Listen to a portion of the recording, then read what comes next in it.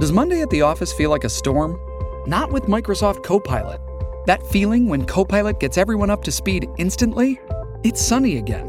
When Copilot simplifies complex data so your teams can act, that sun's shining on a beach. And when Copilot uncovers hidden insights, you're on that beach with your people, and you find buried treasure. That's Microsoft Copilot. Learn more at Microsoft.com/AI for all. The more the world changes, the more we find comfort in the things that never change. This is Rabbi Daniel Lapin On Demand on the Blaze Radio Network. Welcome to this episode of the Rabbi Daniel Lapin Show, where I, your rabbi, dedicate myself solemnly to revealing how the world really works. Thank you very much for being part of the show, and thanks for all that you do in helping to promote it, helping to grow it, and that's good for everybody. The show is designed for happy warriors and for wannabe happy warriors in training, folks who are hoping to become happy warriors. That's who it's for. And this past week, like every week, happily, I receive lots and lots of letters. And yes, I do read every single one. And as many of you have discovered, I actually do respond to quite a few of them. Well, one of them this week I thought you might find as interesting as I did. And I'm going to leave out his name, okay, just because... well, you'll see there may be a sensitivity there, but when I say this show's designed for happy warriors, this guy is definitely a warrior, and he certainly sounds happy. So he says, "Hi, Rabbi. My name is blank. I'm named for the Bible character." Yeah, clearly. "I don't have a particular question, Rabbi. More, I just would like to give you some new pins for your map. I am a frogman in the Danish Navy. It's like your Coast Guard and Navy SEALs combined. I'm a member of a 6-man elite rapid response search and rescue team based in," and this is a very, very small town, not actually in Denmark, so I'm going to leave that out. Our team designation is, can I say that? No, I better not say that either. Our team designation refers to something in Norse mythology, and it's a frozen wasteland with no reprieve from ice and wind.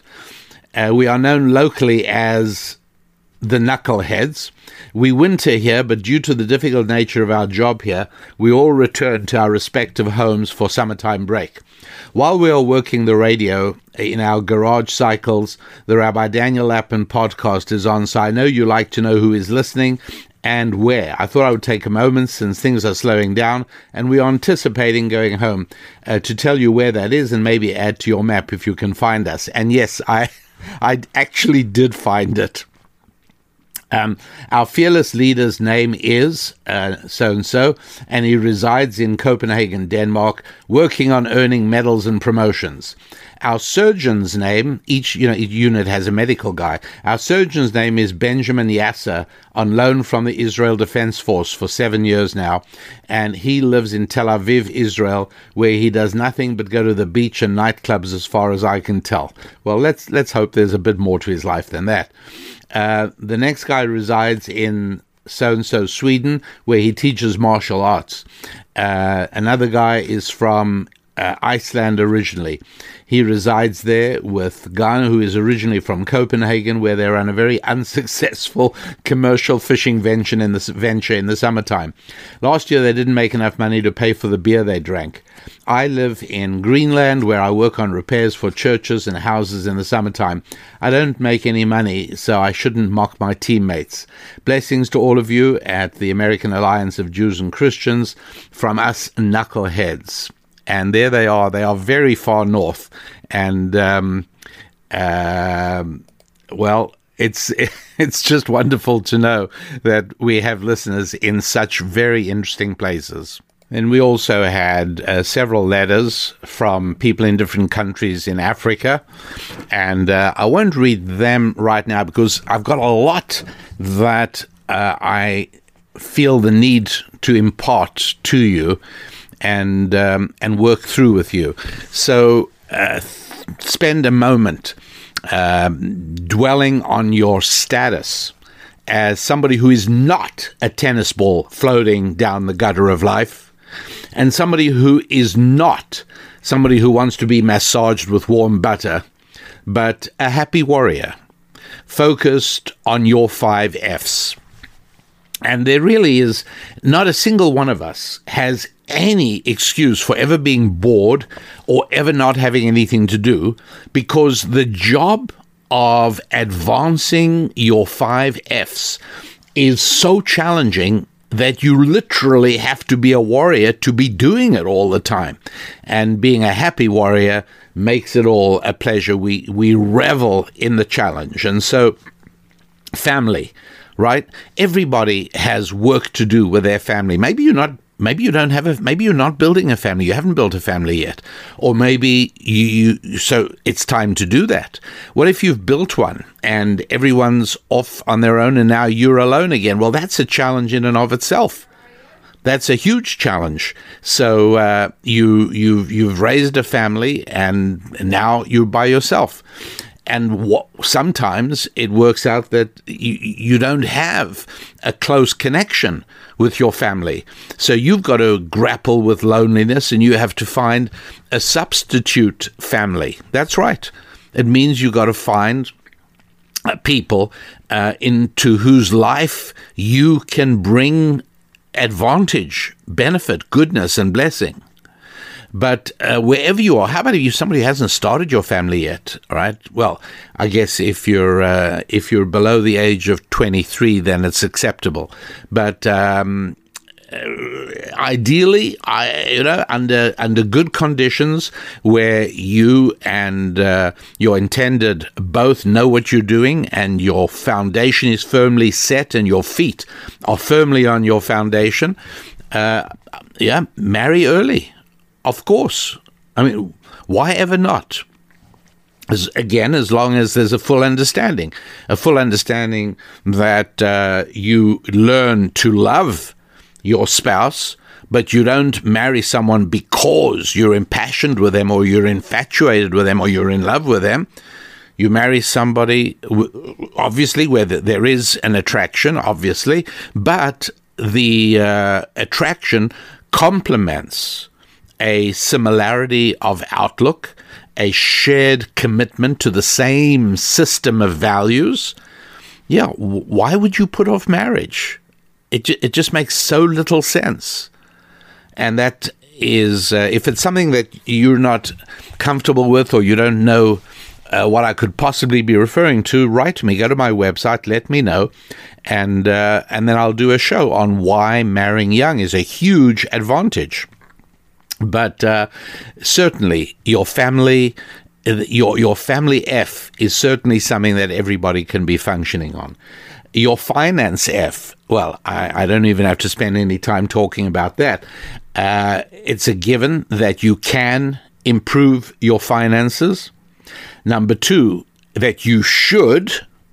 That's right. You should not sit back and say, well, it's my fate to be a person in financial struggles and challenges. I just have to accept it and leave it as it. No, you really, not only don't you have to, you shouldn't. You are wrong to do that because it means that you are reconciling yourself and resigning yourself to not adding to the sum total of human benefit in your community, your neighborhood, your society.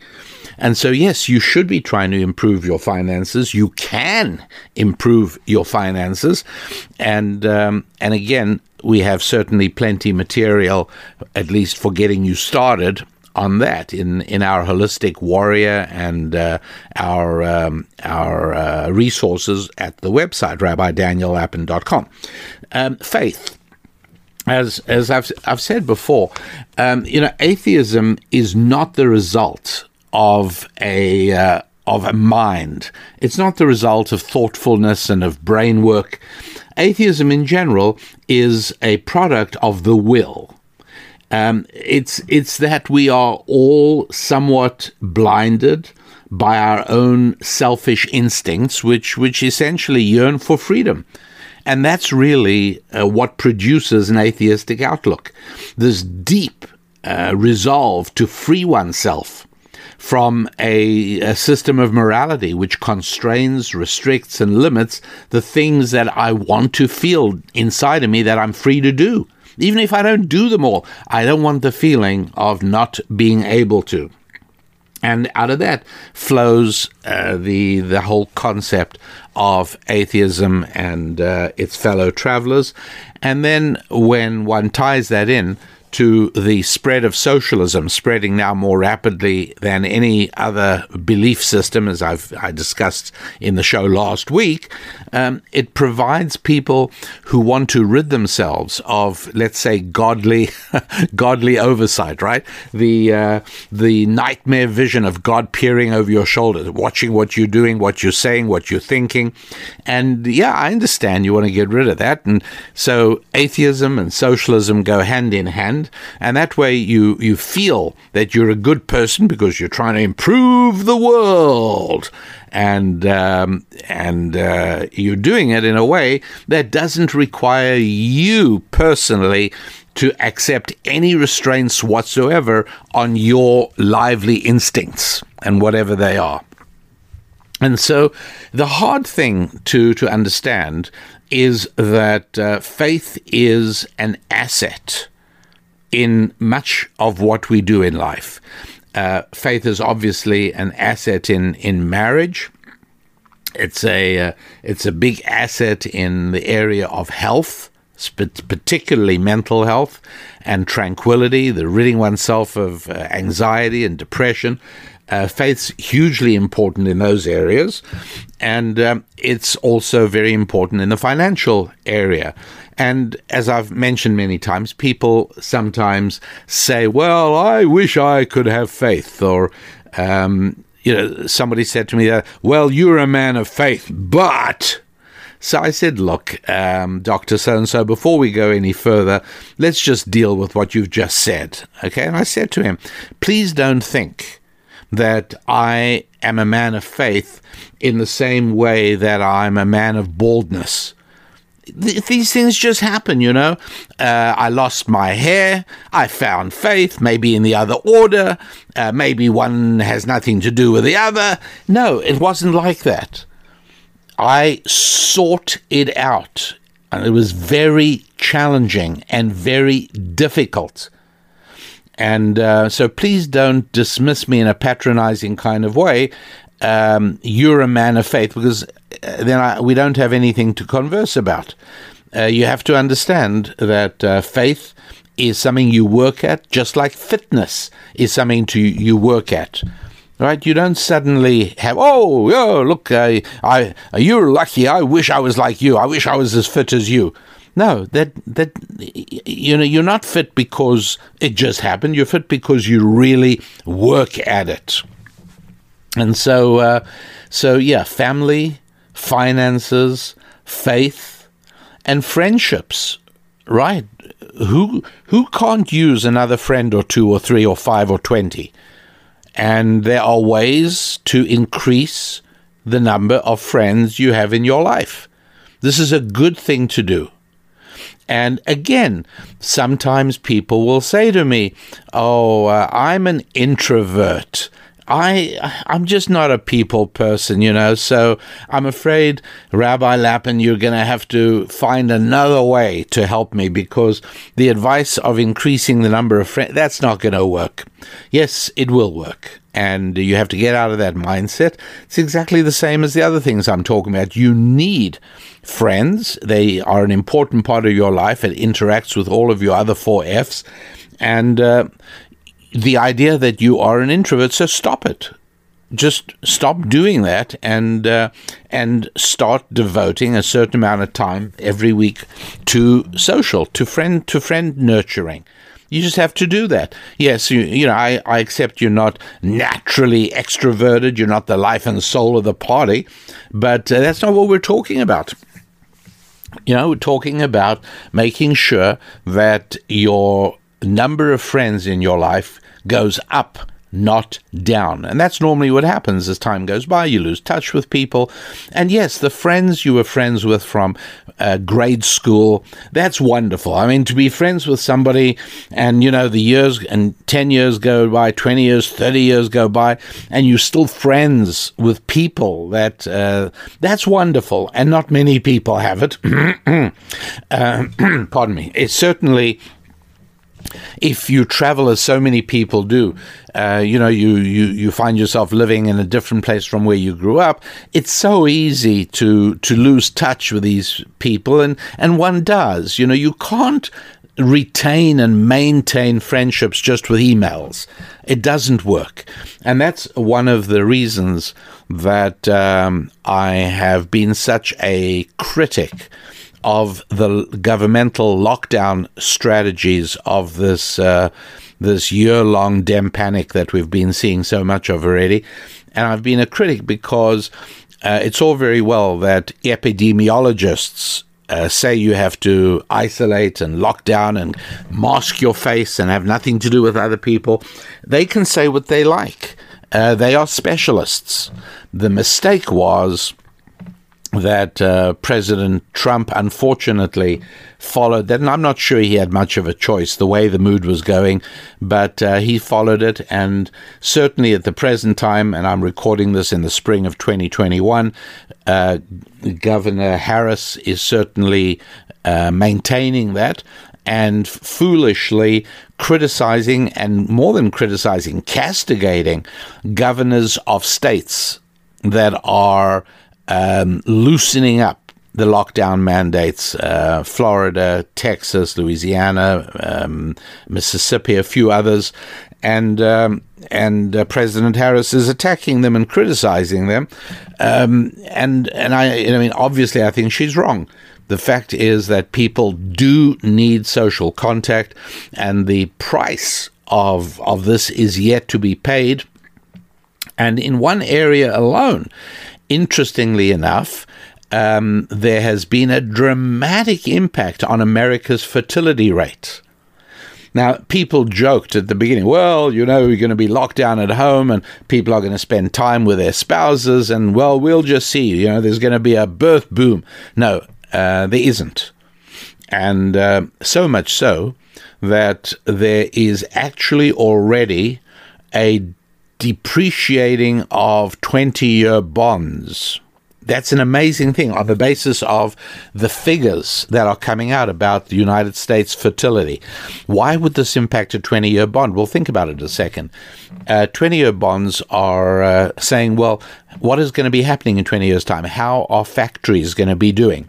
And the answer is that since there will be many fewer than expected customers for the products of those factories, they're not going to be doing well at all. And the market, made up of millions of separate investors, all making their own calculations, have arrived at a fairly consistent and unified conclusion, and that is that a diminishing of population, as we're seeing happening in the United States, and of course in European countries, it's an old story, other than relatively healthy nations like Hungary and Poland. But elsewhere, it's not looking good at all. And so, I just this past week saw that 20-year bonds were declining in popularity and strength, based entirely on investors deciding, hey, you know what, there are going to be fewer people coming into the market in 20 years' time than we expected. And so that has to be taken into account as well. And sure enough, it actually is. So friendships and then finally, of course, fitness.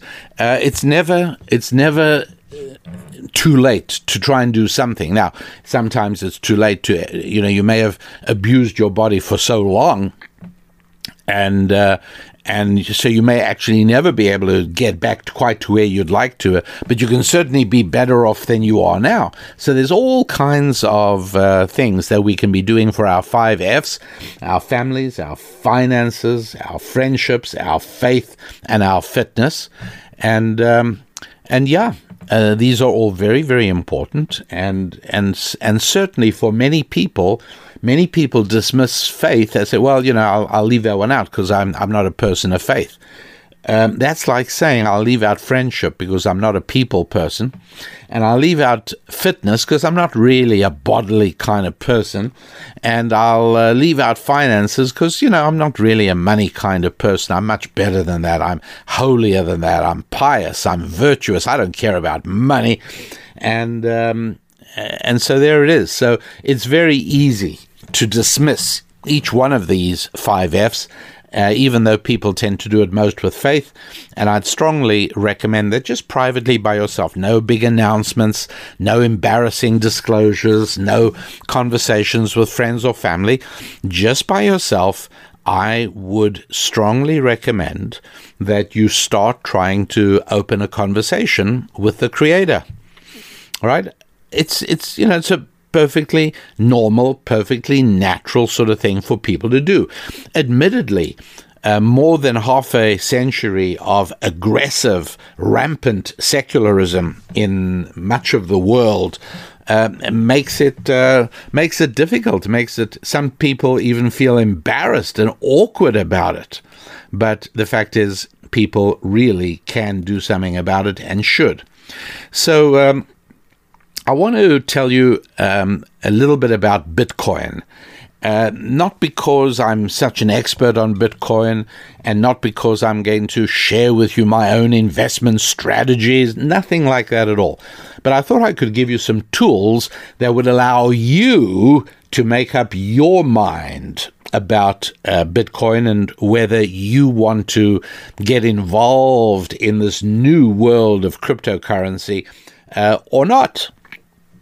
And that's really all that I want to do. And in order to do that, if I may, I'm going to start off with a commodity called aluminum. Okay? Aluminum. In England, we used to call it aluminium. Aluminium. In South Africa, we used to call it aluminium. But in America, it's aluminum. And why do I have to talk about aluminum? Well, let's first of all talk about what is aluminum used for. Well, I think what people mostly say right away is airplanes, right? They build aircraft largely out of aluminum alloys. There's a good deal more of plastic composite material going in as well, but still essentially it's airplanes. Power lines. A lot of the power lines that carry electricity around the country are made of aluminum. Then there are reasons for that. Construction. Aluminum is used very much in buildings and construction. Take a look at window frames. Next time you have a chance to look at the window frame, mostly aluminum. You find it in electronics. You find it heavily in appliances, household and industrial. You'll find it in space industry and, of course, in shipping. And a great deal of aluminum is used in ships and boats. Now, aluminum, it costs about $2,000 a ton. How much is a ton of aluminum? Well, if you take a look at your coffee table, and I'm guessing, average coffee table size, not teeny-weeny and not giant, but a sort of average coffee table size. And imagine it to be a solid block of aluminum. In other words, not made out of aluminum, but the entire volume enclosed by the coffee table and its legs and the floor. If you replaced your coffee table with an aluminum block about the same size, that would be about a ton of aluminum, and that would cost about $2,000. Now, about 1,000 of that goes to the cost of electricity to make it. how do you make electricity? How do you make aluminum, pardon me? Well, you start off with bauxite ore, and then you extract alumina from that, which is a sort of oxide of aluminum with oxygen stuck in it. And then you use an electric furnace to heat it up, and using certain types of electrodes, the oxygen is removed, and what's left is allowed to flow off into molds, and it becomes aluminum ingots, which are then shipped off to whatever customers and whatever customers need them. Now, America used to be the biggest producer and consumer of aluminum, right? And this was all the way up to the 1950s. We were the world's biggest producers and consumers of aluminum. Please bear with me right now, because I know that there are probably some of you who are saying, "Oh, really? A podcast about aluminum? Who's interested in that?" I think you will be. I really do, because part of being a happy warrior is being alert to the world around you and being interested in the world around you, all parts of the world around you. Music, not every kind of music, but some kinds of music, what's happening in different fields, what's going on. Yeah, you want to know about that. You want to be a human being who knows the world in which he lives, or she. And as I've just described, aluminum is a really important product, and so you want to know about it. But what has this got to do with cryptocurrency, Bitcoin, and real money? Well, that's what I'm trying to explain. So please hold in there for a moment. I'll try my best to make it as interesting as possible. So there you got America in the middle of the 20th century, not surprisingly, leader of the free world. Our dollar has just been made the reserve currency of the world. So other sovereign nations very often start storing up their money in dollars. We really are on top of the world. And obviously, we produce and use the most aluminum. We are now in 2021. How many aluminum smelters are there in the United States? As far as I can find, 14 of them left. There, maybe 15, maybe 12, but and it depends when you're listening to this. But many, many, many of them have shut down and gone. Many of them, and now we've got 14 aluminum smelters. The average production of American smelters is 250,000 tons a year. So 250,000 blocks of aluminum, about the size I described, and we got 14 of them. Now, why am I stressing the number 14? Well, because I want to tell you how many China has. Remember how many we have now? Come on, 14. I told you that already. 14 in America. You want to know how many China has? China has 120 aluminum smelters. Their average production is double the United States. Theirs is 500,000 tons a year. So America has 14, each one producing on average 250,000 tons, 250,000, and China has 120, 8 or 9 times as many smelters as America, and each one produces on an average 500,000 tons. It's quite something, is it not? So Russia, by the way, produces 3 times the amount of aluminum that America does. So this is not good news for the United States of America. In terms of a real indicator, people say, you listen to politicians, America's best days are yet ahead. That's what politicians. Now, it would be nice if that were true, and it would be nice if they could give us something optimistic to go on. It would be nice if they could tell me why it doesn't matter that China is producing double the amount of, considerably more than double. They have 8 or 9 times the number of smelters, each one producing double the amount that the Americas does on average. And so I'd love a politician to tell me, oh, that doesn't matter. No, it actually does matter. And now it starts getting, remember, I said it's going to get interesting. It is going to get interesting now.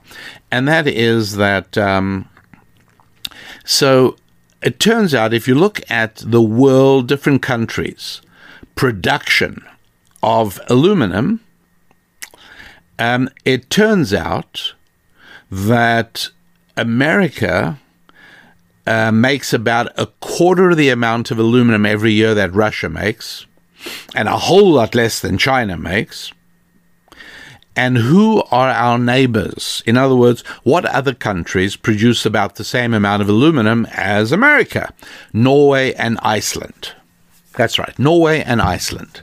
What? Iceland is a big producer of aluminum? Yes. And I wonder if you know why.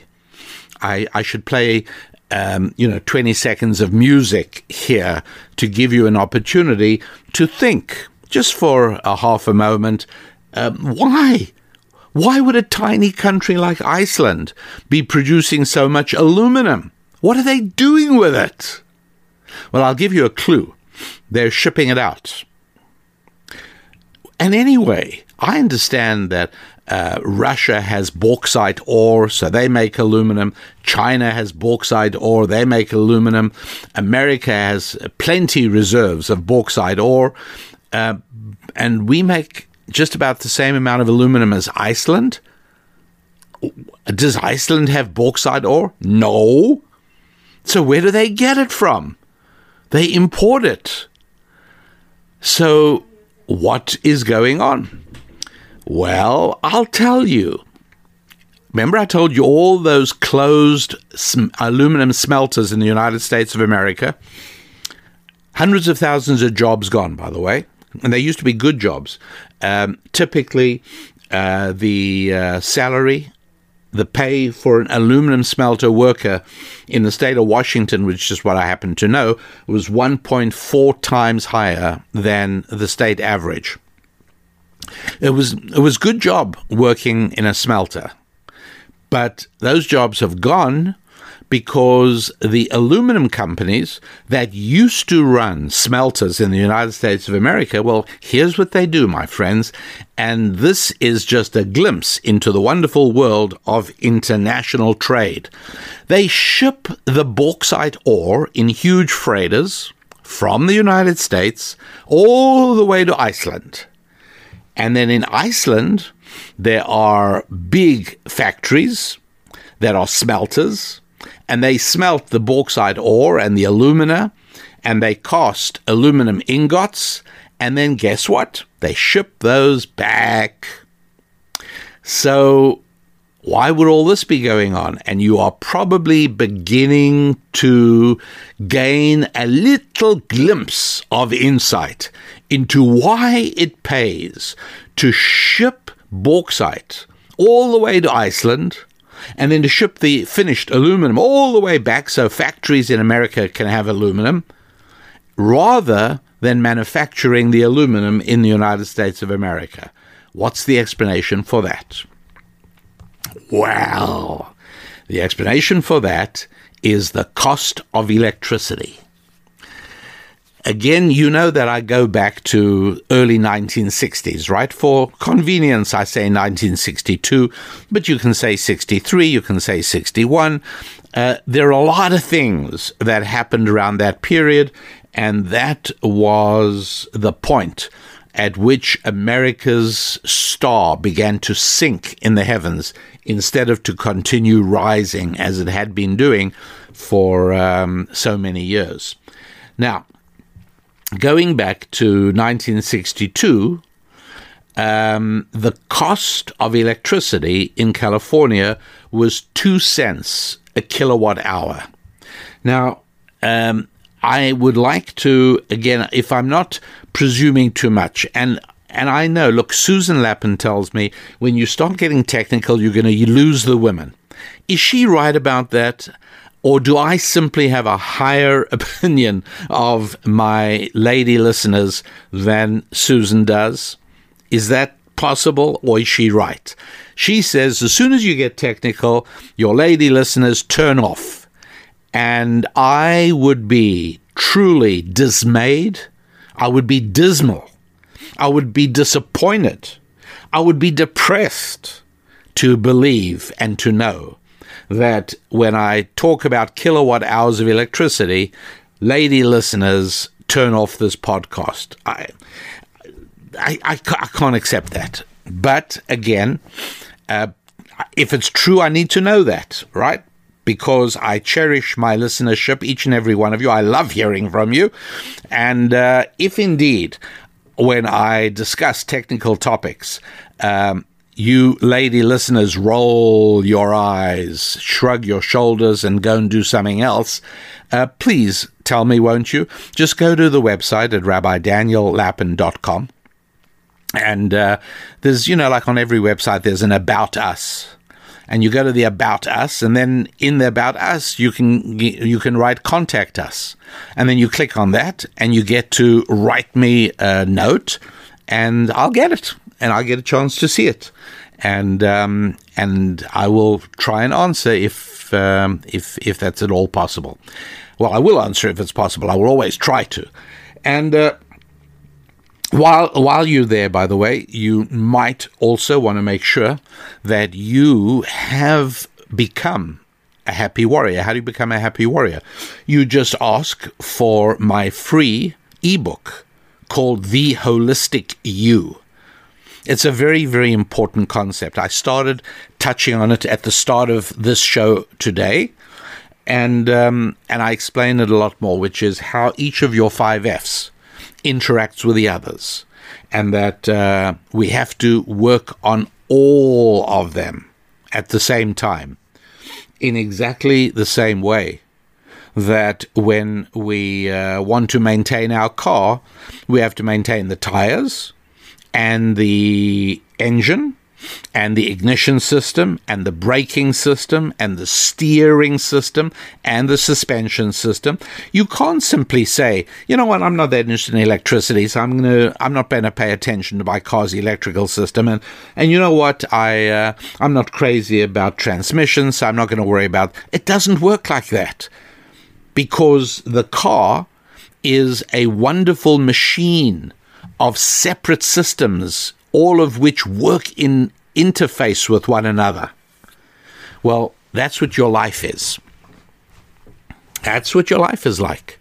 Think about it. Your family, your finances, your friendships, your faith, your fitness. These are all important parts of your life.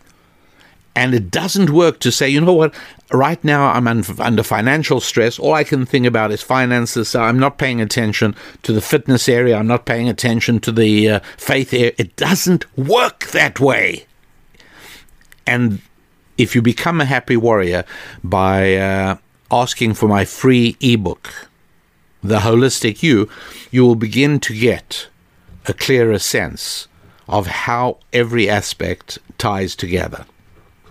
And so I now am going to talk about a kilowatt. The basic unit is a watt. 1,000 of them is a kilowatt. And it's mostly what we talk about. What's a kilowatt? A kilowatt is a measure of how fat the electrical pipe is running to any particular appliance you have. That's the best, although the electrical cord is always the same. I think this gives you a good way of picturing what wattage is. So if you read on that heater you have, okay, folks in the southern hemisphere, you'll be looking at your air conditioner. But right now in the northern hemisphere, most people are still looking at their heaters. Heater or air conditioner. You look at your heater and you look at the information plate, usually be underneath it or near where the power cord goes in, and it'll usually say that the consumption is 3 kilowatts. It uses about 3,000 watts. And that means that it has a fairly fat pipe carrying electricity into it. Not really, but it means that there's a lot of electricity pouring into it all the time. Now, compare that with a light bulb. I still like the incandescent light bulbs, which I would never tell you I'd do an illegal thing like importing them from another country where you can still get them. I would never encourage you to do such a thing. And you can't do it from Amazon, by the way. If you go to Amazon in a country that still has incandescent light bulbs, they will not ship it to you. How do I know that? None of your business. And I still like incandescent light bulbs. Incandescent light bulb, I use 100-watt bulbs. So what does that mean? It means that the pipe carrying the electrical energy to the light bulb is much smaller, thinner than the pipe carrying electricity to the heater. Because the heater is using 3,000 watts or 3 kilowatts. My electrical light is using 100. And so it's 1/30th of the power consumption of the heater. Right? Now, how does the electrical company bill you? They bill you for a unit called a kilowatt hour, meaning you are running electricity to a 1,000-watt appliance like your hairdryer, and you're doing that for an hour. And that's a kilowatt hour. So if you run your heater that I described earlier for an hour, it's going to be, since it uses 3 kilowatts on a steady basis, and you used it for an hour, it's 3 kilowatt hours. If you leave it on for 8 hours overnight, it's going to be 24 kilowatt hours. Does that make sense? My light bulb is using 100 watts and 100 watts. If I leave it on for 10 hours, I will have used 1 kilowatt hour. Right? 10 hours times 100 watts is 1,000 watts or 1 kilowatt hour. So now that you know what a kilowatt hour is, we can talk about costs. Back in 1962, and I'm talking about California, but there are other countries, other states in the United States that are just as bad. Connecticut is another one. And there are several states which are somewhat better. But the bottom line I'm going to show you is how the cost of power in the United States has climbed and skyrocketed in the last few decades from 1962. California in 1962, a kilowatt hour cost 2 cents. Right? So to run your heater for 3 hours cost you 6 cents. Got it? 3 kilowatts for an hour. 1 kilowatt hour is 2 cents. 3 kilowatt hours is 6 cents. So that's what it would cost you. Now, electricity in California is 20 cents per kilowatt hour. 10 times as much. Now, some of that is due to inflation. There's no question about it. But a whole lot of it is due to, that's right, renewable energy, solar electricity, wind power. Did you know that you are subsidizing wind power? Did you know that every time somebody buys a Tesla car, they get $7,000 of your money? Did you know that? Oh, yeah. Because we are subsidizing electricity. Why? For political reasons. That's why. And so, not surprisingly, your electricity bill keeps going up. You're now paying 20 cents a kilowatt hour. So that little heater you put on while you're on your computer trying to get some work done, and you put on a heater for a few hours, well, it's 3 kilowatts, and you leave it on for 3 hours. So that's, let's call it 10 kilowatts, and it's 20 cents a kilowatt hour. So that's going to be $2.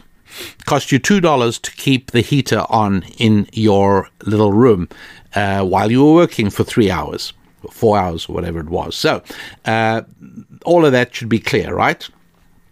So you use your heater for 1 hour, it's 60 cents in California.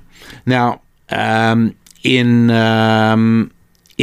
certain states, Louisiana, Arkansas, Washington, those are the three lowest states for the cost of electricity in the country. It is 8 cents a kilowatt hour. So 2.5 times more in California than in Washington, Arkansas, and Louisiana. And why is it lower? And I'm not going to go into Louisiana and Arkansas because I don't know them as well as I know the state of Washington. But in the state of Washington, why is electricity only 8 cents a kilowatt hour? By the way, it used to be 1 cent. Going back less than, it used to be less than a cent. But it's now 8 cents, which compared to California is still not too bad. And the reason is because of two names, Grand Coulee and Bonneville.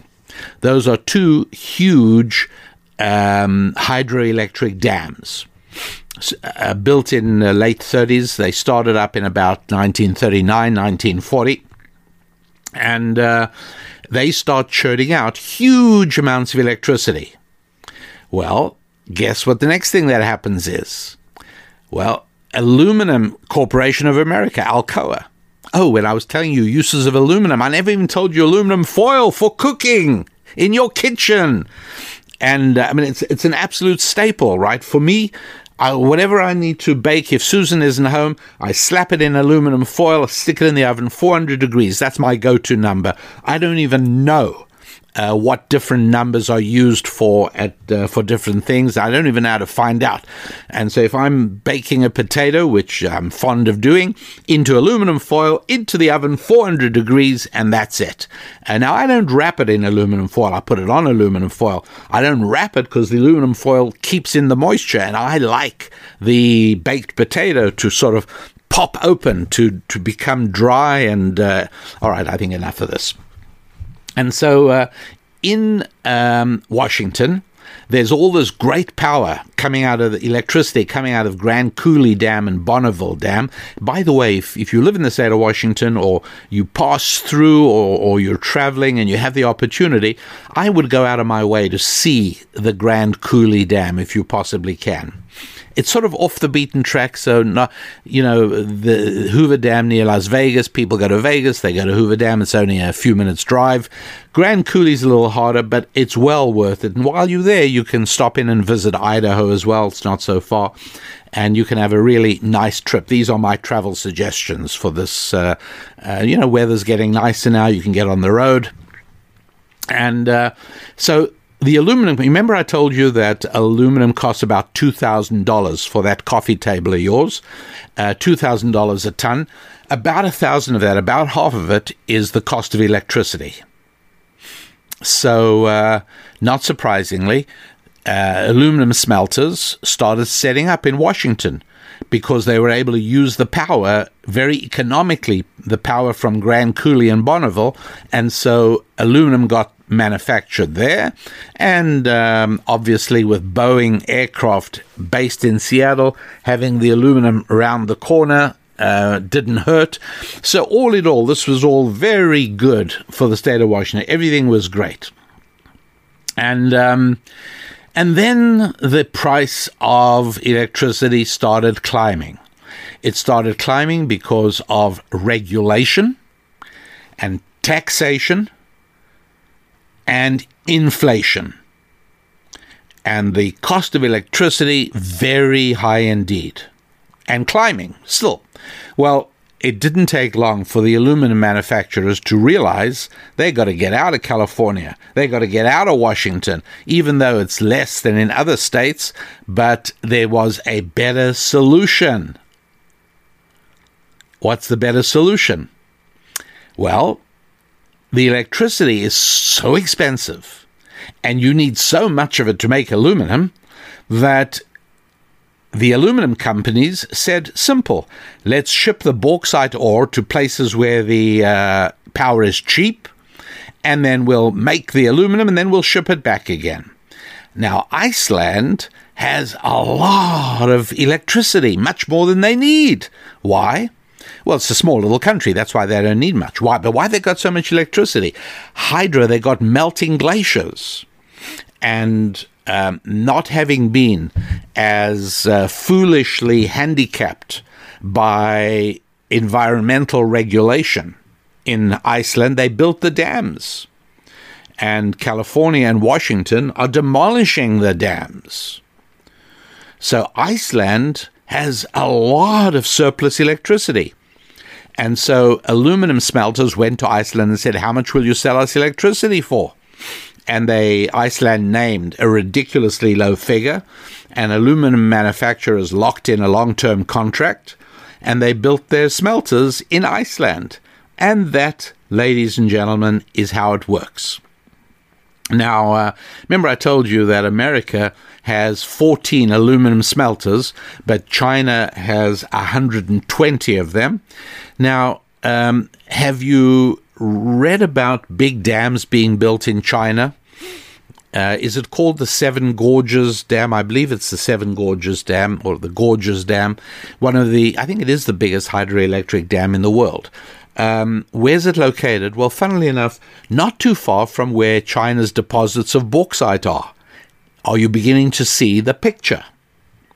And so that hydroelectric power, very economically produced, is now going to power 120 different aluminum smelters located nearby, and they're going to be turning out hundreds of thousands of tons of aluminum that will continue driving the Chinese economic miracle.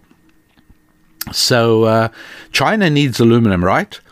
They're building a navy, they're building an air force, there's rapid industrialization. They're probably using as much aluminum as they can make, and I wouldn't be surprised if they're building even more smelters. But so Chinese aluminum is made very economically, and Icelandic aluminum is made very economically. See? So it's really... It explains this weird sight. If you had the ability to watch shipping movements, and it's fascinating to do that, by the way. There are websites that let you do it, and you'll see ships of bauxite ore traveling to Iceland, emptying them, and then coming back filled up with ingots of cast aluminum. It's incredible. It's really, really amazing to watch. So that is what is happening. About 5% of all electricity generated in the United States still goes to making aluminum. It's a very, very heavy on power use. In a way, you could look at an aluminum ingot and call it stored electricity. Now, it's not a battery because you can't pull it out. But you could look at an aluminum ingot, or if you decide to get a solid aluminum coffee table because you feel like owning a ton of aluminum, you could look at that aluminum and say, well, that aluminum represents a whole lot of electricity because the component bauxite ore is responsible for half the cost, and the component electricity is responsible for the other half of the cost. I'm putting that a bit clumsily, I'm sorry. I don't mean to. But what I am trying to paint a picture for you of is just how much electricity is represented in that bar of aluminum. Okay, so that's why I said you could sort of think about it as cost electricity, stored up electricity. Not that you can get it out again, but that bar of aluminum represents a huge amount of electricity that was used in its production. All right, now the reason I'm going to tell you all of that is because I'm going to shock you, I think, when I tell you how much electricity it costs to mine bitcoins.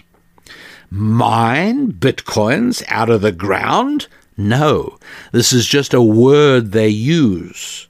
They picked up on the word mining because, you mine for gold out of the ground, and now we're going to mine for Bitcoin. So But what I want to show you now, and I really want you to understand this and get a very clear picture of it, is that in the same way that a bar of aluminum represents a huge infusion of electricity, I want you to know that a Bitcoin represents similarly a huge infusion of electricity. Okay? Now, I know that this is all very, very strange, but we're going to get it right. And please hang in here with me just a little bit longer while we try and nail this down. So now I'm going to tell you about Bitcoin, but in order to be able to tell you about Bitcoin, I got to tell you about money in general. And those of you who have already studied money with me, you've studied your F of finance. Perhaps you've read my book, Thou Shalt Prosper, The 10 Commandments for Making Money. Perhaps you've read my other book, Business Secrets from the Bible. You might well have taken my 10-part audio course, The Financial Prosperity Collection. And if you don't know about that, do me a favor, obviously, and do you a favor, even more importantly, by going to my website at rabbidaniellapin.com and go to the store section, look up Financial Prosperity Collection, read about it, and then, for heaven's sake, you know, if you're in the situation of knowing that you could be doing better financially than you are, knowing that this is one of the F's that needs work in your life, please make the investment. Just go ahead and do it, would you? Just do it and move onwards, move upwards. I'm here to help you, and in so doing, as part of the wonderful world of divinely ordered economic exchange, you help me and I help you, and we are both happier for it at the end of the day. So it's called the Financial Prosperity Collection, and if you've already done that, then you probably already understand the rather provocative statement I make when I say that money is spiritual, not physical. Now, what I mean by that is not that money is virtuous and moral and pious and religious. I'm not saying any of those things. I'm simply saying that money, by its nature, is a spiritual commodity, not a physical commodity. Somebody gave me a hammer as a gift, Paul. And I thank you so much, Paul. He gave me a beautifully engraved hammer. And I cherish it and I use it. It came in the mail, and I had some people in my office when it arrived. The mail came in, and I saw this heavy and odd-looking envelope. I opened it, and people in the meeting with me saw me pull out a hammer, and I've never seen eyes bug out of heads quite like that in an ordinary business meeting. But my hammer, this hammer of mine, it's not my only hammer, but it's my favorite hammer, is a physical object. What I mean by that is that this hammer resides in my toolbox, or sometimes I will have it out of the toolbox because I'm actually busy using it. Now, if for one reason or another you decide that you want to harm me, you want to deprive me of the use of my hammer, you cannot do it without coming into physical proximity with the hammer. You're going to have to come to my office, and you're going to have to find the hammer. You're going to have to pick it up and walk away with it. And I got to tell you that trying that, you have to do that at your own risk, because I got two friends who are going to try and stop you doing it. One's Mr. Smith and the other one is Mr. Wesson. So it's not a good idea. But should you decide that you want to deprive me of the use of my hammer, well, that you can only do if you come right to the lion's lair and you grab hold of the hammer and you walk off with it. But let's say you want to, God forbid, you want to deprive somebody of his reputation, which happens a lot these days. Well, would you have to go and actually put your hands on his reputation as you have to put your hands on my hammer? Of course not. You just broadcast whatever you want to broadcast, and people start thinking less and less of the person that you talk about. And that's because the reputation is spiritual and a hammer is physical. And now my question to you, and if I had the music, I'd play it for another 10 seconds. Is money spiritual or physical? All right, well, let's test. Let's go back and watch what happened. Way back. Well, actually, before that, before I even go way back, your money is being harmed. You are being deprived of the use of your money every week, every month. You know how? Because the government, by printing too much money, is lowering the value of your money. And so if you bought something for $100 in 1962 in the United States of America, let's say you bought something for $100. Today, in 2021, that same thing will cost you $800. There's been a huge drop in the value of your money. It's important to understand. So right there, you can see that money must be spiritual, because people have deprived you of the use of a lot of your money without anybody coming anywhere near you. So there's one way of seeing that money is spiritual. How about gold? Well, gold is money, and that's a lot safer. And if you're holding gold, well, then people would, because gold is physical, right? People would have to come and grab your gold. Well, please don't think that's impossible. What am I talking about? We have to take ourselves back, if you don't mind. Have to take ourselves back a little bit and look at 1933.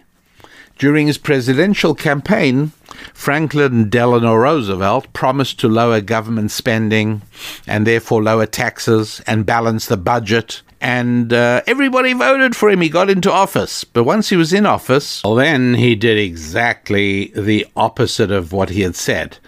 And he raised taxes. He spent and spent and spent. And basically making the Democratic Party a powerhouse that would be hard to ever dislodge from the prominence it had achieved. He spent so much money and created jobs, and again, government jobs, right? I spoke earlier about dams like Bonneville and a Grand Coulee Dam, and these were in fact government projects, right? So yes, it did. It gave jobs to a lot of guys who built those amazing dams, but it was government money. He obviously had to raise taxes in order to be able to pay for the huge increase in spending. And the size of government started swelling and growing out of control. All of this takes money. And he kept on raising taxes. And this was meant to stimulate the economy, and everything was going to move out of the depths of the economic depression that had begun with the 1929 stock market crash. And remember, this is only a few years later, right? We're talking about late 1933, beginning in 1934. So talking about, 3, 4, 5 years from the depression. It was very, very much still a real thing. And so he realized that he needed more money than could be gained by taxes. The taxes were as bad as they could get. And how do you get more money? The answer is simple. You print it. And it's very immoral and very, very wrong, because every time you print more money than has been warranted by the economic creativity of the people using that money, you are lowering the value of every single dollar bill. Remember, I told you about money being spiritual, and one of the proofs is that it can be taken from you without anybody coming into your house or going into your safety deposit box or touching your wallet. They can still take your money. That's right, just by printing more of it, because it is a spiritual thing. So back to Franklin Delano Roosevelt, 1934. He's spending like a drunken sailor, trying to get more money from taxes, and eventually realized he's got to print more money. There's a problem. Back in 1914, the Federal Reserve Act was created, which limited the amount of money that could be printed by the government. And because there has been a general deterioration in public morality, back in 1914, there were politicians who responsibly, I want to almost call them statesmen, who responsibly said, let's make sure that future governments cannot print as much as they want, because the temptation for a government to just print money is so strong, it's almost irresistible. So we'll help them. We'll make it illegal. The way we'll do that is we'll pass this law, 1914, that every single currency, all Federal Reserve notes, which is just another word for paper currency, has to be backed by 40% gold that is owned by the federal government. So what this means is that for every dollar printed, the government needed 40 cents worth of gold stored in Fort Knox. And if they were going to print more money, they needed to have more gold in reserve. Now, this is a far cry from 100% gold, right, where you could exchange your dollar bill for gold, but that was long gone already. At this point, they locked it at 40%. This meant that that once Roosevelt had printed as much money as he could on this 40% rule, in other words, all the gold owned by the federal government was now accounted for by the dollars that were printed. And so what does he do now?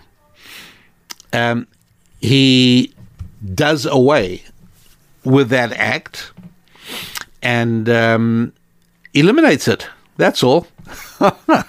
So now he's no longer restricted in the amount of money he can print. Prints the money, people very quickly sense the drop in the value of the dollar, and they start keeping their assets in gold. And up till that point, you could keep your gold in the bank, right? You could keep so much in currency, so much in gold form. People were rushing to the bank and withdrawing their gold because they said, this is not good. We want gold. We don't want currency. And they were converting as much of their currency as they could into gold because they knew that the gold would hold its value better than what the President Roosevelt was doing to the currency. And so, by the way, there are pictures of this period you can find, and sometimes they are mislabeled as people trying to get their money out of the bank because of a rush on the money and loss of confidence in the money. It's actually, they are actually in line because of gold. What part of gold? Well, let me tell you. He was worried that people were trying to keep their money in gold. That meant they would be increasingly more aware and more alarmed about his printing of the money. So he passed a law that made it illegal to hoard or keep at home a gold or silver coin or bullion or currency. You can't do that. And he actually closed all the banks from March the 6th to March the 9th in 1934 in order to give a chance for all this to straighten itself out as he passed this new law. By April the 5th, less than a month later, his actions had not been sufficient to slow down the runs on banks and the drainage of gold out of the system, where everybody took gold because they didn't any longer trust the money that the president was stealing from them by printing too much of it. So, I'm sorry, I said 1934, I meant 1933. So in April 1933, and he's only been in office a month at this point. He's a month-old president, and he's done this amount of damage to the currency. There was an old law from 1917 called the Trading with the Enemy Act, which was a law which, was passed during World War I, and it was because of the possibility of treason. They were worried about possibly Germans in America. So Trading with the Enemy Act of 1917 was an old law that was defunct and no longer used for anything. And this gives you an idea of how astute and ambitious politicians are able to pull the wool over your eyes and do exactly what they want to do. He took this old law, Trading with the Enemy Act of 1917, and he sort of converted it into a law that made gold ownership illegal. And he issued an executive order, which, by the way, is notorious among people who understand money. It's called Executive Order number 6102, and that made gold ownership in coins or bullion bars illegal for all Americans. The punishment was draconian, 10 years in prison. Anyone caught with gold, 10 years in prison, and a fine of twice the value of the gold that you failed to turn over to the federal government. So basically, he gave everybody a few weeks to hand all the gold in and have it exchanged for currency. Valuable gold exchanged for very weak currency. And you'll see pictures, I mentioned earlier, many of the pictures you see that are labeled people trying to get their cash out of the system. No, it's people standing in line to hand in their gold. They had to stand in line hours and hours and hours and hours because being caught with gold in your possession, and everybody had gold. Gold coins, gold eagles. America used to mint gold coins. Everybody back in 1933 had gold. Particularly, in the period of the Depression, people learned not to trust currency. And so now, all of a sudden, the president, by executive order, is taking away your gold and forcing you to accept in exchange devalued currency. It was pretty bad. And I tell you this in order for you to understand that money can be taken away from you. It is not just by a thug with a pistol, but by government action. And it's important to get this clear, because when you understand the danger of cash, its possibility of being taken away from you, and the reality that it is being taken away from you every day by inflation, then you realize. Now, to sort of jump a moment, people are, Bitcoin's not a currency. It's this commodity. Its value has been climbing, skyrocketing up. Yeah. This is true. The value of Bitcoin has been climbing, and that's not to say it can't drop, but it has been climbing. But in parallel with that, you have to know that the value of your money is dropping. So the money you have sitting in the bank, right? You got $1,000 sitting in a bank account, and you think to yourself, well, it's just, sort of money just in case I need it. It's savings. It's making, a 1% interest. That's not keeping up with its loss. It's still losing value. So paper currency is losing value and could lose a whole lot more, no question, and has in the past, as we saw in this horrible, horrible period of the beginning of Roosevelt's presidency. And by the way, it's a lot like using, public health. I don't doubt for a moment that President Harris is going to be doing a number of things under the guise of public health. When you've got things like this, and you've got emergency legislation, and because they never, this is one of the great things President Trump was going to do, was make the federal government go back through old, unused laws and delete them, get rid of them. And you see the danger that the Trading with the Enemy Act of 1917, the fact that it was sitting there in the books, allowed President Roosevelt to use that to make gold ownership illegal, right? It's insane. What does that have to do with trading with the enemy? What's that got to do with treason? What's that got to do with national security? There's no war in 1934, but he gets away with that. And it's also, it's in order to help people, and it's to there were wonderful words they put out for all of this to sort of bamboozle the population, that all of this is a good president trying to help people and get them things and give them money. So people let it happen. Now, that's not the end of the story. At that period we're talking about, foreign countries, okay, the US dollar hadn't yet been made the official reserve currency of the world. That happened right after World War II in a conference called the Bretton Woods Conference. But many countries did keep money in dollars, and they were able to ask America to switch the dollars for gold at any time they wanted at a price of $32 an ounce. Now, what's great about this is that it meant that the value of the dollar was fixed. You see, you follow what I mean? The value of the dollar was now $32 per the ounce of gold. And that also then began to restrict President Roosevelt's ability to continue inflating the currency, which he had no intention of stopping. It's not that he wanted to inflate the currency, he would have preferred not to, but he wanted to print the money. Basically, he wanted limitless money, and by making more and more people dependent upon the government, he was going to make sure that they would vote for him always. That was the entire concept. Well, now, with paper currency separated from gold, there was no longer that link.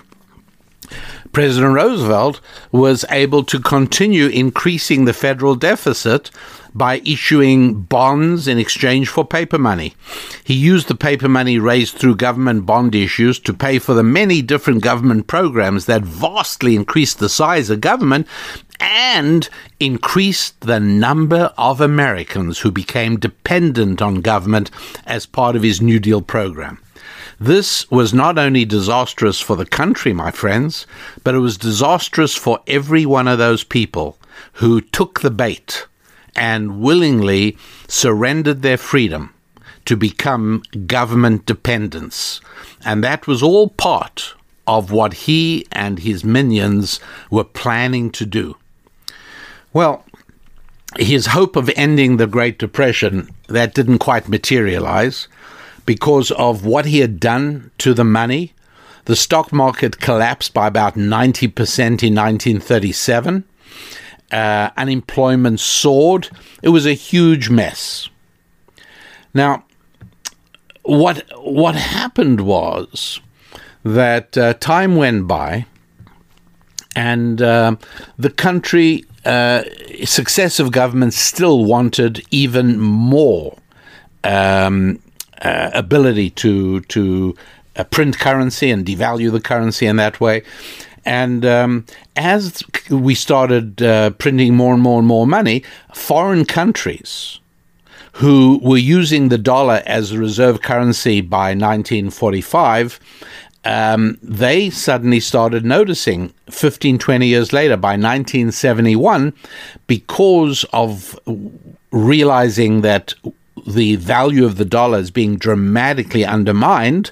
Obviously, countries that are holding billions of dollars as part of their reserves in our dollar currency, they think to themselves, we don't need this. The value of our money is dropping every day. So they all started standing in line to America and saying, hey, you know what? We'd rather have our reserves in gold than currency. Huge problem.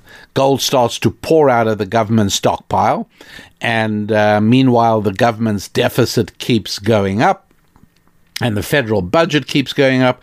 There's also a very bad trade imbalance with other countries. Basically, America is in serious decline at this point. And so finally, and this is a Republican president, my friend, so please, be aware. It's 9 p.m. on August the 15th, 1971. That night, President Nixon gets on television and talks to America, and he's saying that he was taking the dollar off the gold standard. And that meant that now not only couldn't people own gold, not only was there no linkage between the value of a dollar and the price of an ounce of gold, but other countries had to accept, in the same way as American citizens had no choice but to accept what we call the fiat money, the paper money from the United States Mint, other countries had no choice either. And so what Roosevelt did for citizens, Nixon did for other sovereign nations, and that was it. And now, with nobody owning gold, people didn't even have a sense of how bad the inflation was. See, if you actually own some gold and you look at the gold price and you watch that the cost of gold is going up and up and up in your dollars, not so much in Deutschmarks, not so much in German currency, not so much in Japanese currency, but in American currency, the price of gold is going up. Well, there's another way of looking at that, right? That the price of gold is gold, it is what it is, and the value of the dollar is dropping so much that it takes more of them to buy the same amount of gold. Well, when people don't own gold, they're much less conscious of that process. And so it suited the government to not have people gold aware. Finally, 6 years later, it was about 1977, President Gerald Ford restored the legality of ownership of gold. But of course, the gold standard itself lost forever. So as a result of that, the deficits continued to mount every year, and the debt continued to go up. So I'll tell you what the debt is now. And the trouble with it is the number is so meaningless. The number is so huge that it's hard to even comprehend it. The national debt is now $28 trillion. So again, just to clarify what a trillion is, right? We all know what $1 million is. Now, if you took 1,000 million, that becomes a billion. And if you took 1,000 billion, that becomes a trillion. So that's what a trillion is. A billion. That's right. No, it's not a billion.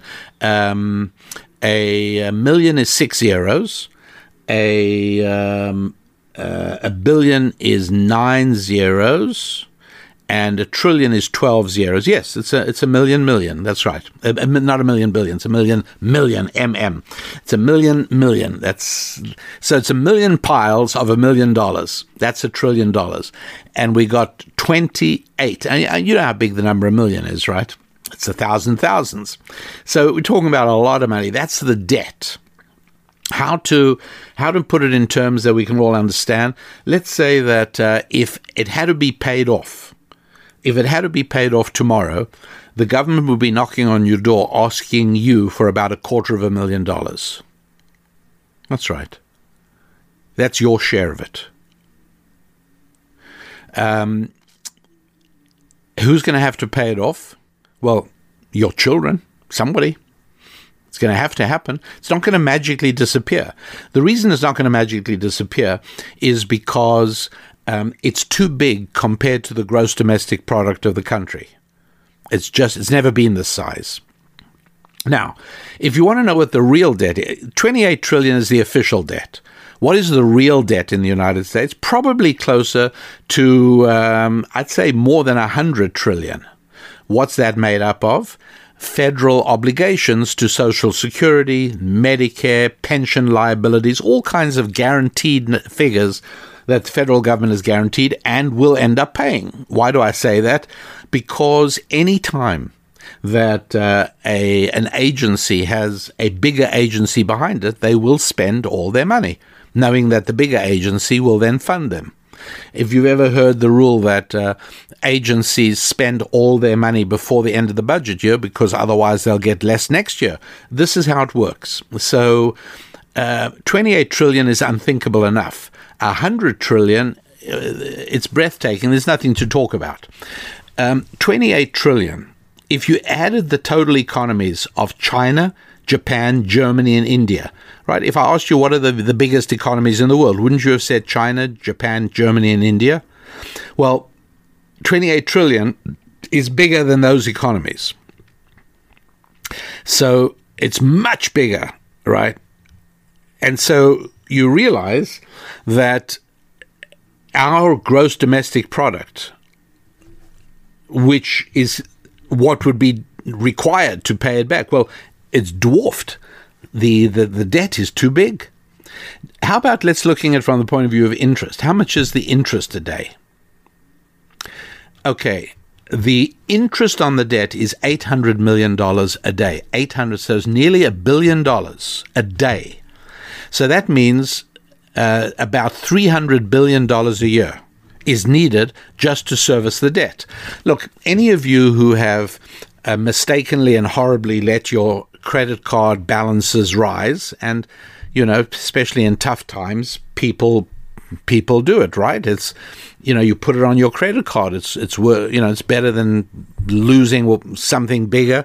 So your credit card debt balance rises, and then you suddenly discover that so much of your income has to go every month to paying minimum payments, just the minimum debt, just the interest, that you can't manage. You get stifled.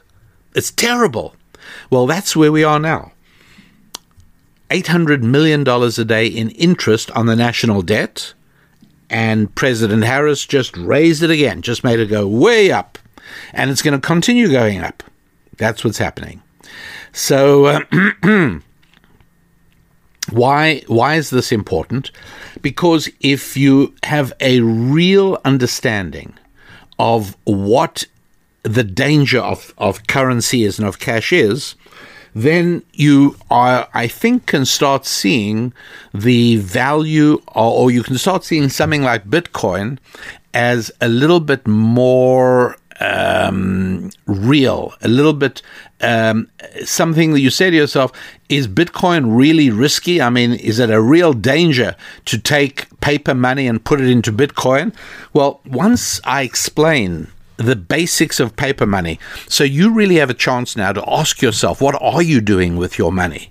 And are you aware of how much it's losing every year, significantly, right? It's literally like taking a certain amount of money and tearing it up and flushing it down the toilet. That's the equivalent of owning currency, of owning cash. So, obviously you have to do something with it. Stocks, investments, all of these things are things you have to consider and think about. But Bitcoin may be one of those things. Maybe. Now, a quick deeper dive into Bitcoin. In the same way that Iceland has become astonishingly and unexpectedly a major supplier of aluminum, you won't be shocked to hear that Iceland has become a major place for producing Bitcoin. That's right. You can actually see pictures of warehouses that are thrown up quickly in Iceland to house the thousands and thousands of computers. Now, you've got thousands and thousands and thousands of computers running, and you need a huge amount of air conditioning to keep them cool. All that electricity is a lot of electricity. As a matter of fact, my friends, the maintenance, the producing of Bitcoin actually uses more electricity than the whole country of Switzerland uses. It uses more electricity than the whole country of Argentina uses. That's right. So in the same way that a bar of aluminum is like a representative of a lot of electricity, so is a Bitcoin.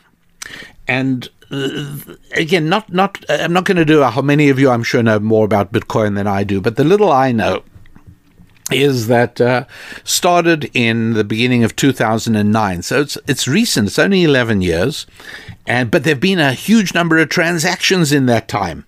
People have traded in Bitcoin. People have bought things and sold things. People have bought Bitcoin and sold Bitcoin. By the way, in all that time, not a single error. Right? In millions of transactions, not a single error in that period of time. In the same time, our ordinary paper-based banking system estimates between 1% and 5% mistakes and errors. That's how reliable this computerized system that you've heard called the blockchain technology. I'm not going to discuss it, but it's a very, very sophisticated computing, way beyond my understanding. It's all intriguing because it's shrouded in mystery in the sense that nobody knows exactly who it was who came up with this and wrote the algorithms and created the program. But there's some very, very clever things about it. And one of them is that it sets up a system whereby Bitcoins are created by the solving of mathematical problems that can only be solved by many, many, many computers. And the system is designed in such a way so as that as there are more and more computers mining Bitcoin, the complexity of the problem goes up. And so a Bitcoin is produced roughly every 10 minutes on average. Sometimes a little more, sometimes a little less, but the number of computers involved will vary, but the results won't, which is the problems will be solved. So Bitcoins come into existence about every 10 minutes, something like that. And you might say, well, then, what's going to happen to the value? The thing is, the number of Bitcoins is capped at 21 million Bitcoins, and that'll be another few years before that's reached. At that point, does the value of it climb even higher because of scarcity? Or who knows, by that time, people may be off it or onto something else. There's another cryptocurrency, Ethereum, which doesn't have an upper limit. So who's right? Which is the better way to go? I don't know the answer to that, but it needs some thinking about, and I haven't given it the time to analyze it carefully, but I know the principles by means of which to do this analysis, and now I think so do you. And that way you will be able to figure out for your own interests what's best for you. Although it's so new, it's 12 years old, Bitcoin is long past the point where Johnny sitting in his mother's basement with his computer is churning out Bitcoin. Long past that point. Nobody can do that anymore. The level of power needed is beyond the reach of any person. What you can do is you can pool up with a whole lot of other people, and you can sort of form a Bitcoin mining syndicate. You can do that, but again, the power constraints are huge, power requirements are huge. Also the equipment, the idea of using your own computer's central processing unit, the CPU, forget about it, long gone. Then for a long period, much stronger processors found in graphic processing cards were used, and that served for a little while. But now it's gone to application-specific circuitry, where computers are built for no purpose other than mining Bitcoin, and they are located because the electricity is such a huge factor, just like for aluminum. They are situated in places where the electricity is cheap, Iceland being notable among it. So Iceland has these huge computer centers where tens of thousands of computers are whirring away and the cooling fans are whirring away. People who've been there say it sounds like standing next to an airplane engine running. There's so much noise from all, and you can imagine all the heat generated, and so all the cooling the cooling equipment has to operate, and all of this is producing Bitcoin. But so cleverly is the algorithm written that not only is it producing Bitcoin, but it's also handling all the bookkeeping for the entire system. And so problems in ordinary currency, like counterfeiting, right? You try and deal with it by having the Secret Service prosecute people who counterfeit. Banks try and solve the problem of people using a check twice, by just keeping very accurate records. And of course, Bitcoin has completely solved that problem in that the Bitcoin in your digital wallet cannot be used twice, and if you sell something for Bitcoin, again, that is reliable. You will get your Bitcoin, and that brings up just one more thing to clarify for any people who aren't sure of this yet, and that is you never actually hold Bitcoin in your hands because there isn't one. It doesn't look like anything, and in that sense, I find it helpful because it serves as a very good tool to get clear into your head that money is spiritual. It's not those discs of metal that clink in your pocket, and it's not the strips of colored paper, and neither is it the orientation of iron oxide molecules in that brown magnetic strip on the back of your credit card. No, money is spiritual. It is a measure of how much you have done for other human beings. That's what it is. And so having money means that you've served other human beings. And that's how money comes into being. Right? And again, in some of my other material, you can see it on the website, RabbiDanielLapin.com. I give explanations, and I've also done it on earlier podcasts, of how it is that there's more money available as soon as one person serves another person, or when a person buys something from a company, or when one company does something for another company. But everything is dependent on this. Now, again, if you share my outlook, then the explanation is that the good Lord wants to stimulate connectivity between his children in exactly the same way that parents who are preparing their estates and their succession plans and their wills, parents often go to great lengths to figure out how can they make sure their kids don't fight? How can they make sure that their kids stay close to one another? And it's always a challenge. People worry about that. And our Father in heaven has the same worry. He wants us to be connected with one another and to be helping one another. And so he set up a system of trading. He made it so that you will eat better with less effort if you trade instead of trying to do everything yourself. And that's the system of specialization, which Adam Smith wrote about in 1776, and which the book of Genesis writes about, and the book of Deuteronomy writes about considerably earlier. The idea of specialization, part of God's plan for human economic interaction, because that means I need other people. If I'm a subsistence farmer and I grow my own wheat and grind my own flour and bake my own bread and wear my own animal skins, and I don't need anybody else and I don't need anyone else, and I not only don't interact with any other people, but I view all other people as a nuisance, as a blot on the landscape. But if I specialize, then everything's different. And that is, I now pray for the welfare of the company that makes the shoes I like, because I want them to stay in business.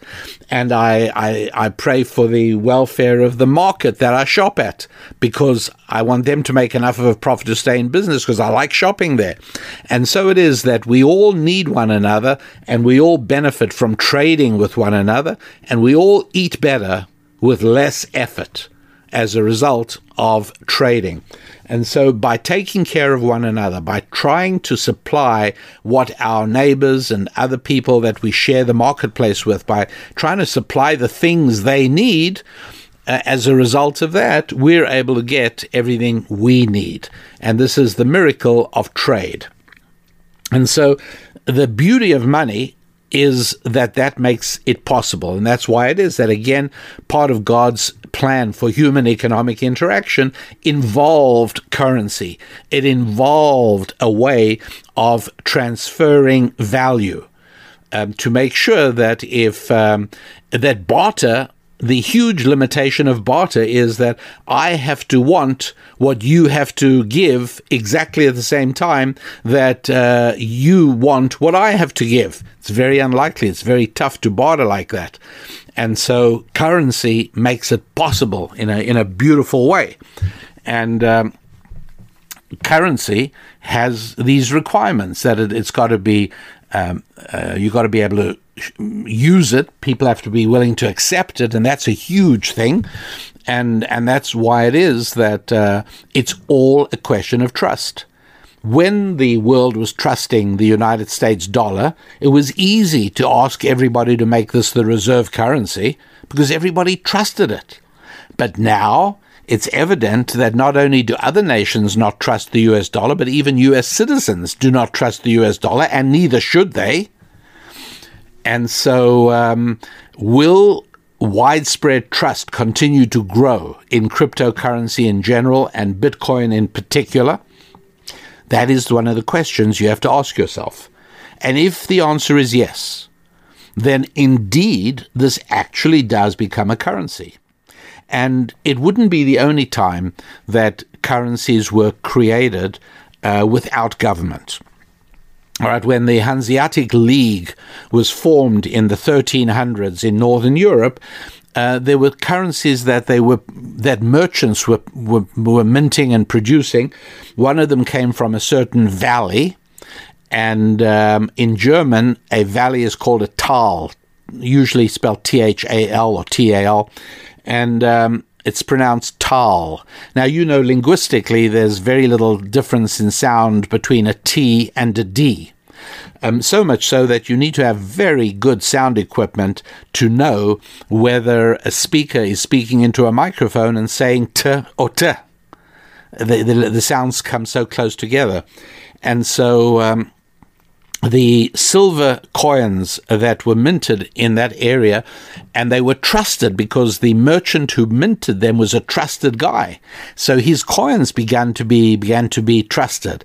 And they were called the Valley coins, Thaler coins. And you can hear how the word dollar began to emerge from the German word for valley, Tal.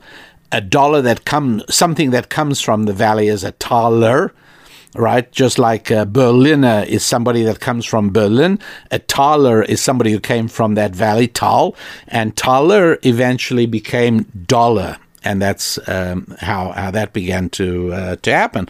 So trust is everything, and if the trust will grow, again, the reason governments got involved back with the Hanseatic League is that merchants who were minting and using the currency realized they needed the prince, they needed the government, they needed the state in order to help protect them, to stop robbers, to allow them to retain their assets. Obviously, the state always took a price for doing that.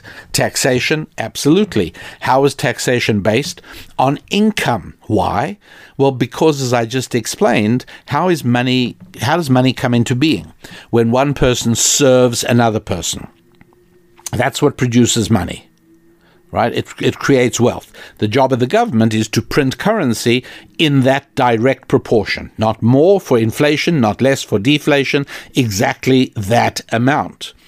And that's exactly what we want to see government doing. We all know government's not doing that. The government is printing too much, so it all changes. And the value of the money goes down, just as your money is going down every single day. And so the creation of money is where the tax takes place. How do you tax where the money is created? Well, the money is created when you pay me for something I did for you. And so therefore I have to pay tax on that. And everybody, from the earliest times, everyone latched onto that it's when we work for one another, when we transact with one another, that's what creates money. And the money must be taxed, says government, at its source, immediately, as soon as it comes into being, and that's the way to do it. Now, a big risk factor with cryptocurrency, in other words, for how long is the government going to be willing to have a currency that doesn't need the government? Not connected to the Federal Reserve, not connected to government in any way whatsoever. As a matter of fact, I could do a transaction with you in Bitcoin, and if I want to do something illegal, I could fail to report it as income, and all of a sudden there's an underground economy in Bitcoin. Now, there is no way the government, if that becomes more prevalent, if Bitcoin starts receiving wider and wider acceptance and circulation, and more vendors start accepting Bitcoin, well then, how long can the government tolerate the possibility that people are not reporting income in Bitcoin? Something will be done. I have no idea what. But I do know that the avarice and appetite of government for money is limitless, and frighteningly, the power of government is limitless. Put those two things together, and they will find a way. If you really want to have nightmares, think about it becoming a United Nations issue. Okay, so at the moment, it's not yet a big enough problem, but it's getting there. And the reason I decided to talk about Bitcoin today was the news that Elon Musk of Tesla Motor Cars sunk $1.5 billion into Bitcoin. He bought that much Bitcoin. That's an awful lot. And that's significant. Also, institutional investors, various funds, and I checked into this because I wanted to make sure. But yes, there's a whole bunch of major funds with high rates of credibility that put some of their money in Bitcoin. They've decided, and their actuaries have decided, that the risk of Bitcoin, whatever that is less than the risk of holding your money in currency. So for a certain amount, they are buying Bitcoin. And as Bitcoin becomes more and more acceptable, it becomes more and more valuable. But on the negative side, it also becomes much more of a target. Even now, by the way, it is in the United States, and I think in other countries as well, it is already an Internal Revenue Service requirement. On your tax form, you actually have to disclose your Bitcoin ownership. Now, it can't be verified or proven, but do you really want to become a criminal? In talking of criminals, a criminal in West Germany was arrested, and they are trying to make him disgorge his assets, which are all in Bitcoin. And the only way to get them is with his password, which he refuses to relinquish. And that is it. And that's, again, a risk, by the way. There are people who've lost money because they've forgotten or lost their Bitcoin password, their digital wallet password. And that is how you hold your currency. Now, again, I'm Jewish, and I'm painfully aware of the history of my people. And many is the time over the last few hundred years that we've had to flee from a country, from a place we're at, and start anew somewhere else. And what, for instance, with the Nuremberg laws in Germany in the 1930s, the Nazis basically said to Jews, go, and you can't take anything. You have to leave everything behind. And all of a sudden, Jews were scrambling to try and sell their house and change, and buy diamonds or gold. Well, the government knew what they were doing, and so did everyone else. And so the value of Jewish real estate plummeted, and Jews arrived in other countries as refugees, penniless. How nice would it have been to have had your money in a digital wallet, right? You come to a new country, no problem, just turn on your laptop and you got your money. You can pay rent, you can buy property, you can do all kinds of things. You got your Bitcoin. So very nice, no question about it. But again, I also know that government is not going to sit by and not do something about this. So these are all different things that we have to weigh up. So that's an overview, ladies and gentlemen. It's what I've tried to do is give you enough basic principles.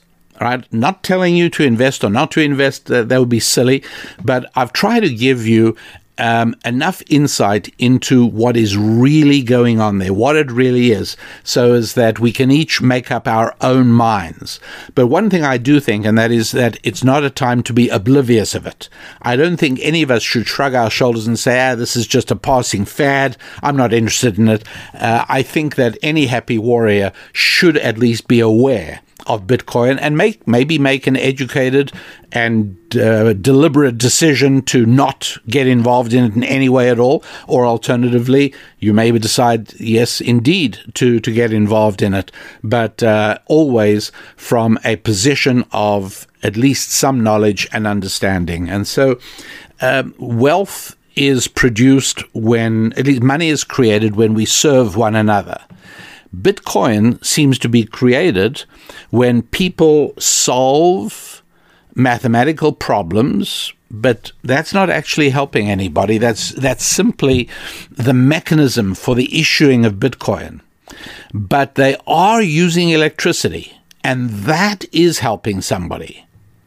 And that's why I emphasize so much the role of electricity in Bitcoin, showing it to be very similar to the role of electricity in a ton of aluminum, in that the power utilities in China, in Russia, and particularly in Iceland, they've got power. For them, this is money for nothing. The fact that Bitcoin mining outfits are paying a lot of money to Iceland is a lot of money, but it's for very cheap power, and that's what makes mining for Bitcoins profitable in Iceland. It would not be profitable to try and mine for Bitcoin in California. The California state government, after years and years and years of mismanagement, has literally made it impossible to smelt aluminum in California and impossible to mine Bitcoin in California. Also impossible to do a whole lot of other things as well. The glories and delights of far left socialist government, obviously. Yes, Iceland is making money off Bitcoin, serious money.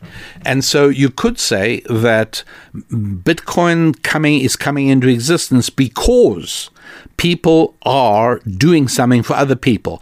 That is what lies at the bottom of the reality of money.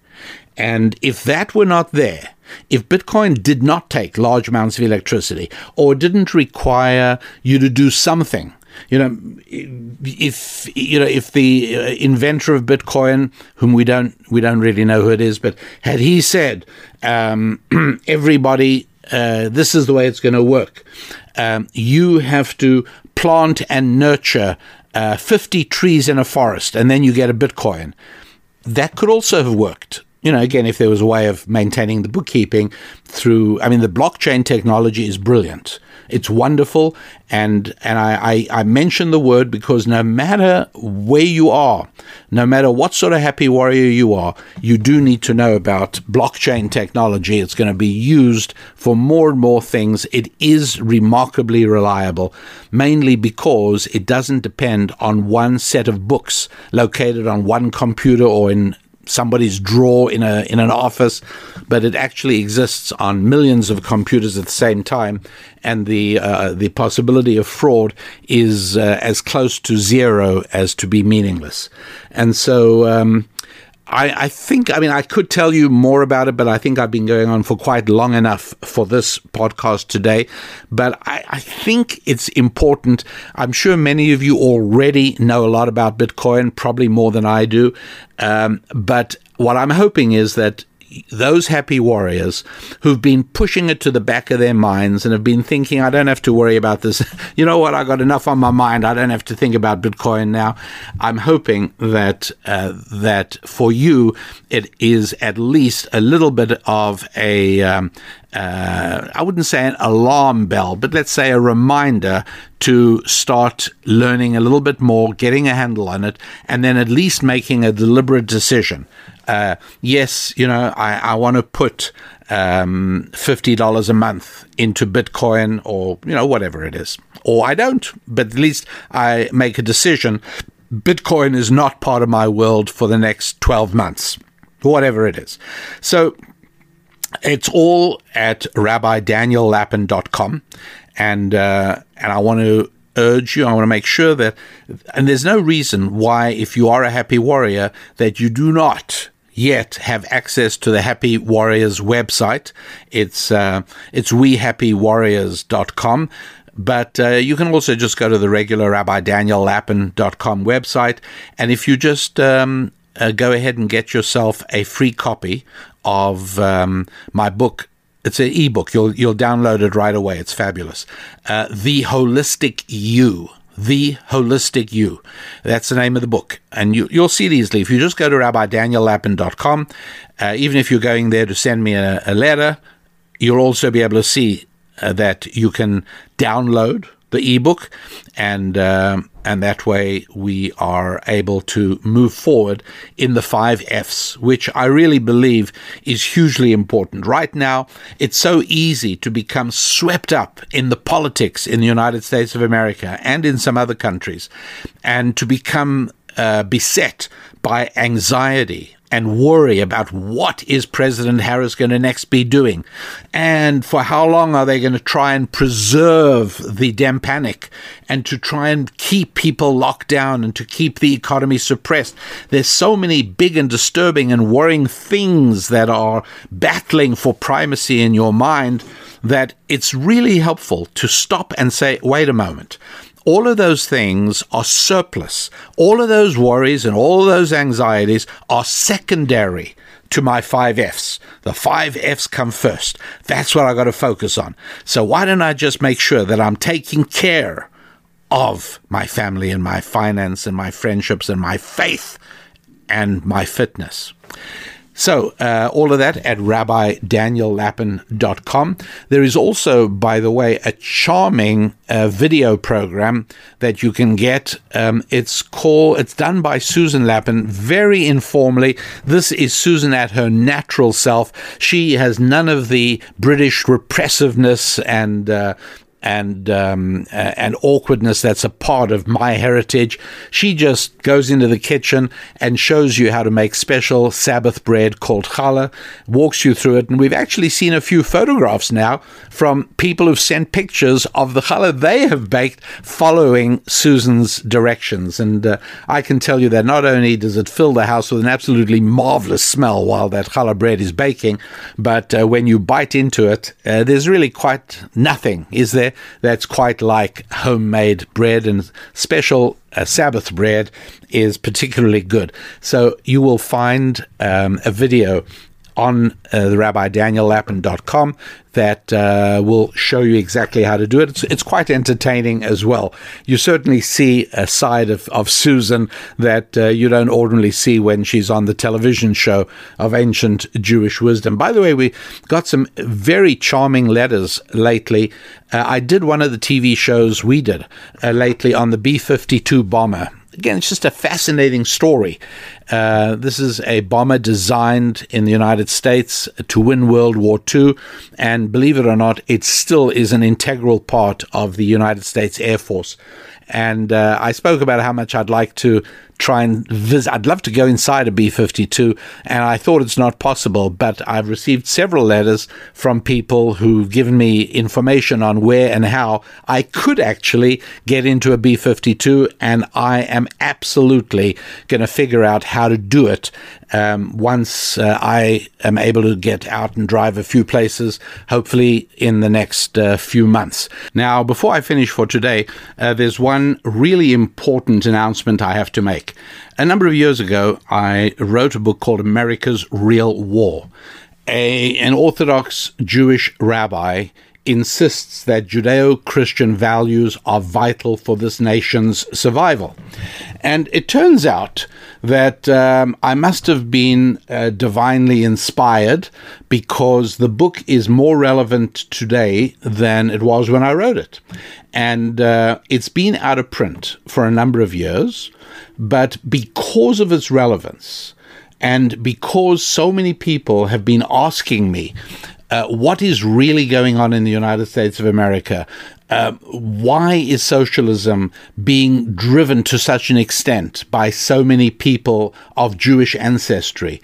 Why is it that the struggle in America in reality is not, as the left would have us believe, between people with black skin and white skin, or between people with more money and people with less money, or between men and women?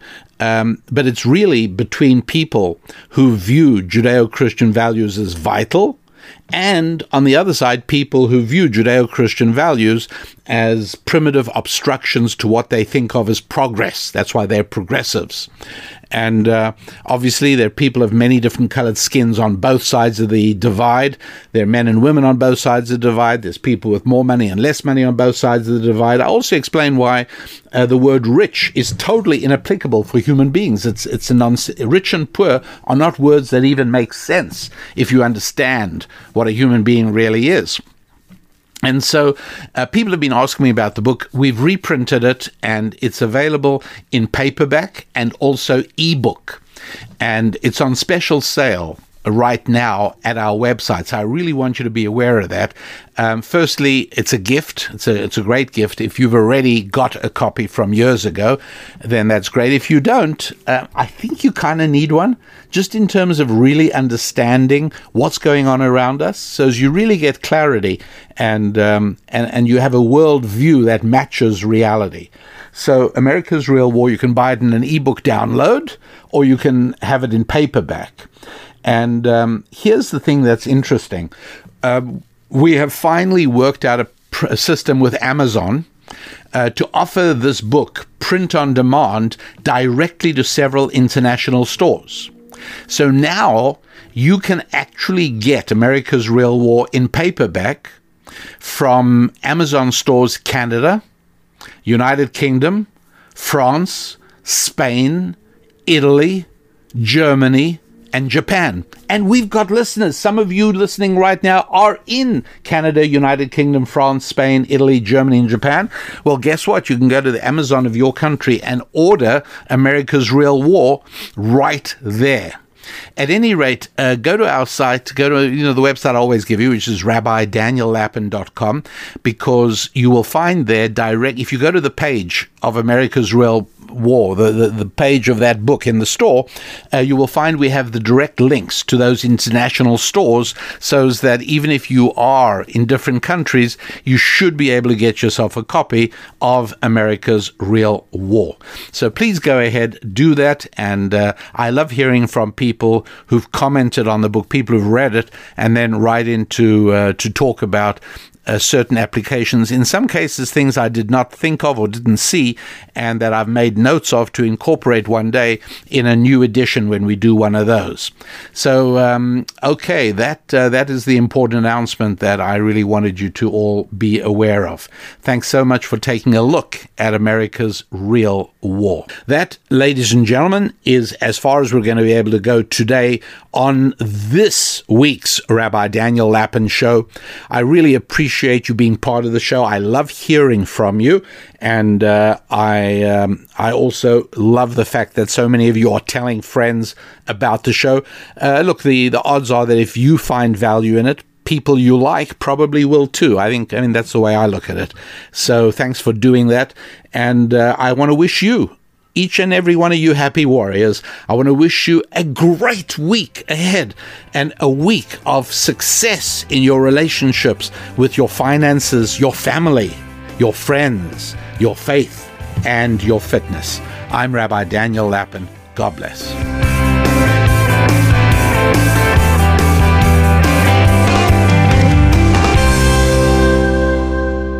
Spilling ancient solutions to modern problems in areas of family, faith, friendship, and finance. This is Rabbi Daniel Lapin On Demand on the Blaze Radio Network.